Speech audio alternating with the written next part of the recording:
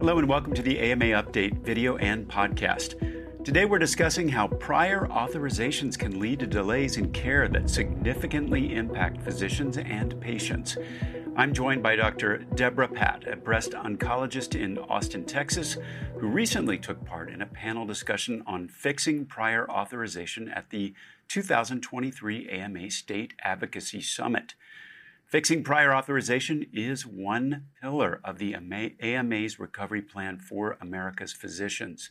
And I encourage you to learn more about the AMA's recovery plan at ama-assn.org/recovery. I'm Todd Unger, AMA's Chief Experience Officer in Chicago. Dr. Patt, thanks so much for joining us today. Thanks for having me. I know you've been a huge advocate of prior authorization reform, and you have also experienced the challenge personally in your own practice. I know you told a particular story at the state advocacy conference. I'd love if you could share that same story with our audience out there today. Sure. So as you know, Todd, prior authorization has become a real challenge for patients to get the care they need. As a cancer specialist, as a breast cancer specialist, we encounter prior authorization when we write for imaging studies to evaluate the extent of cancer involvement in a person. We encounter prior authorization when we write for new therapies. So I have a patient who is a 40-year-old with metastatic breast cancer, and I wrote for a therapy to treat her metastatic breast cancer. And that therapy has good evidence that's been published in the peer-reviewed literature. It was denied and then appealed and denied, and the process of peer-to-peer review, they stated would take 6 weeks or up to 6 weeks, and they wouldn't inform me when it would occur. I just gave them my cell phone number, and they informed me sometime, usually around 8 o'clock in the morning, between now and 6 weeks from now, you will get a call to do a peer-to-peer review. So when I saw the patient in follow-up the following week, to discuss how to manage this, I could see that her breast cancer was growing. She had palpable skin nodules and they were worse. And so I just told her, I said, even though I think this is the best therapy for you to have, and even though the evidence would suggest that it's twice as good as giving you a different kind of chemotherapy, I'm not able to give you this therapy because I don't have an authorization and I don't feel like we can safely wait. And so what we did is we chose to give her a different therapy instead.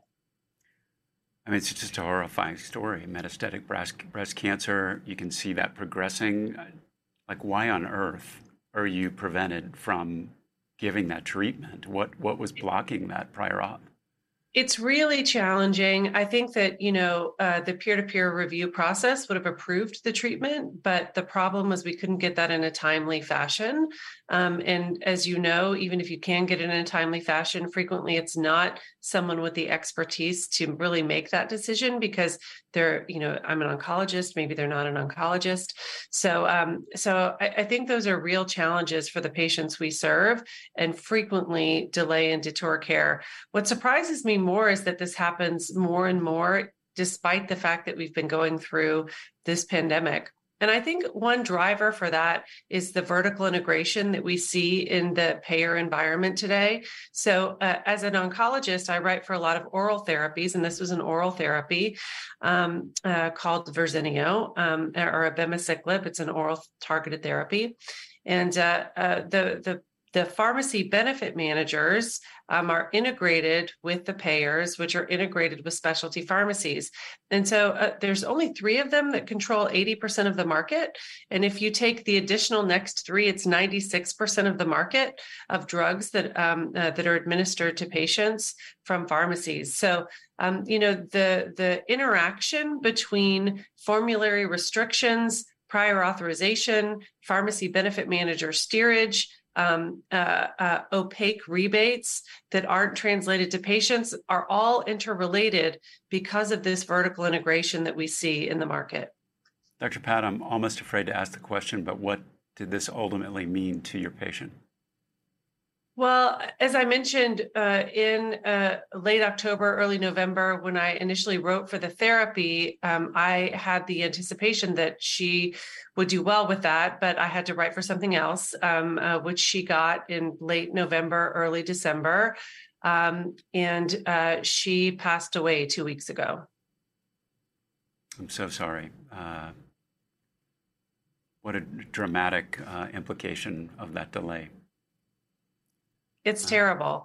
And I'll say, as you think about this, utilization management, I would say more broadly, is for the purpose of, managing cost. And I understand that.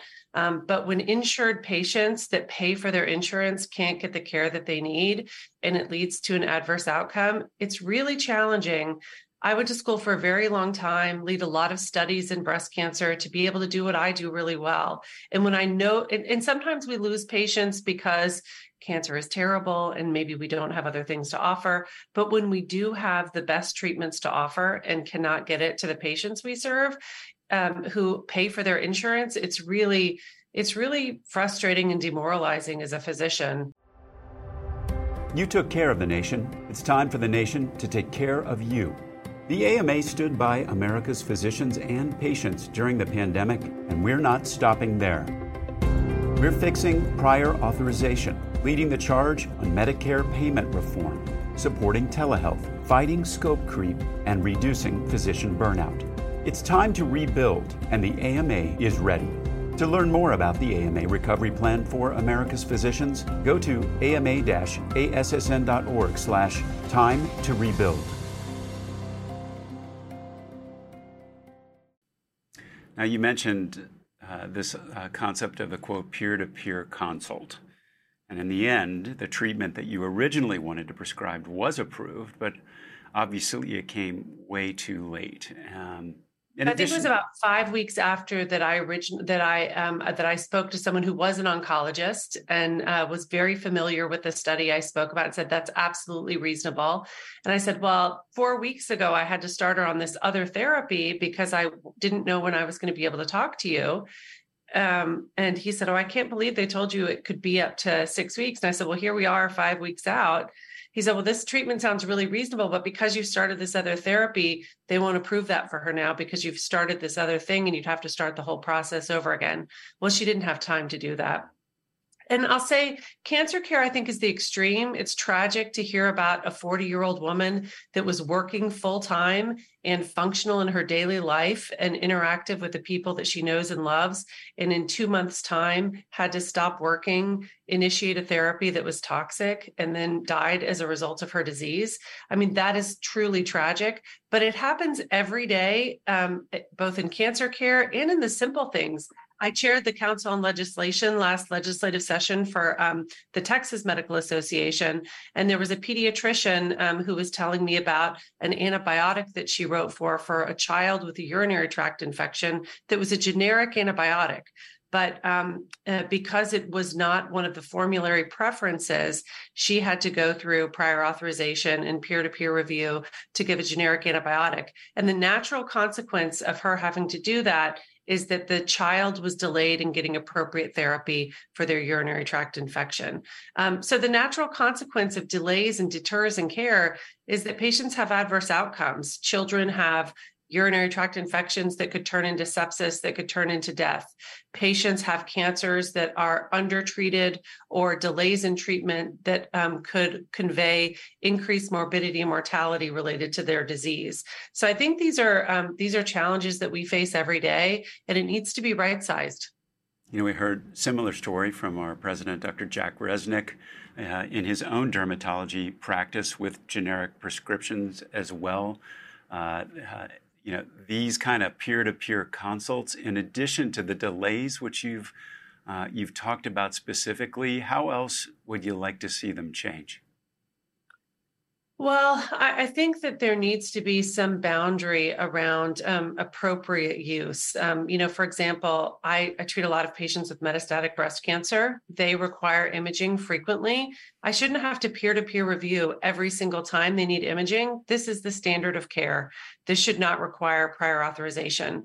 And so one of the things that we've championed in Texas is the gold carding legislation led by then Senator, now Land Commissioner, Dr. Don Buckingham, which is to say that if a doctor has been routinely a prescriber that has written for diagnostic studies or therapeutic interventions that have been approved, we should be more lenient with the prior authorization process to allow them to not have delays in care with the patients they serve. Now, Todd, as you may know, Texas was the first to pass this kind of legislation, and other states have had a lot of interest. So our State Department of Insurance, that was in charge of rulemaking and really to follow and track implementation, was really the first to try to manage this. And I will say that the intent of the legislation has not manifested yet into real changes in care delivery. But I think that the Texas Medical Association this year is working on some additional legislation to kind of clean that up, to make it a little better in alignment with the desires of the proposed legislation. And, really beginning with that inspiration, there are now over a dozen gold carding proposals in the states this year. It's a concept, obviously, that has physicians excited. And as its popularity shows, perhaps we really do need to reduce the volume of prior authorizations. What do you think other states could learn from Texas's experience, or even as we look to enact legislation at the federal level? I think it's a great call out. And I would just say that Kelly Walla, who's our general counsel, and Clayton Stewart, who's the VP of policy for the Texas Medical Association, are crafting this legislation now that will be introduced this session in Texas.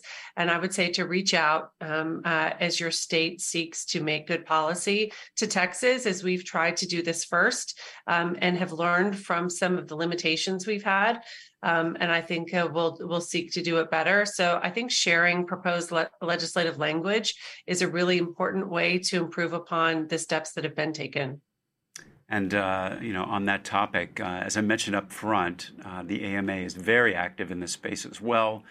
Key part of our recovery plan for America's physicians. And we do offer resources like model prior authorization legislation and reform principles to help physicians. Dr. Patt, take us through your wish list. What do you want to see in reform bills that we haven't talked about already?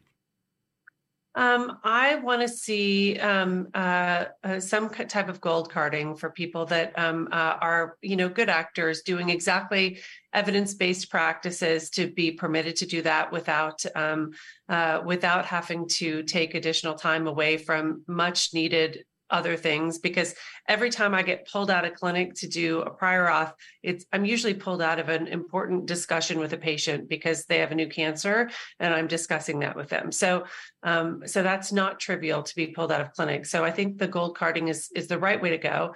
I also think that we need timely peer-to-peer review. We need that to happen within 48 hours.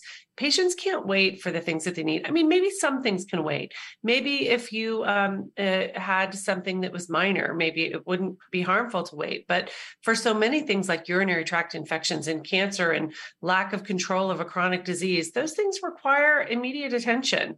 And so I think to have meaningful review within 48 hours with someone of a similar specialty or the same specialty is really important. Dr. Patt, thank you so much for being here today and sharing these stories. As we know from the State Advocacy Summit, those kinds of stories, which folks in Congress can relate to because they've been through it on the other side as patients, they make such a difference in moving this work forward. If you want to find out more about the AMA's work to fix prior authorization, you can visit ama-assn.org/recovery. That's it for today's update. We'll be back soon with another episode. Find all our videos and podcasts at ama-assn.org/podcasts. Thanks for joining us. Please take care.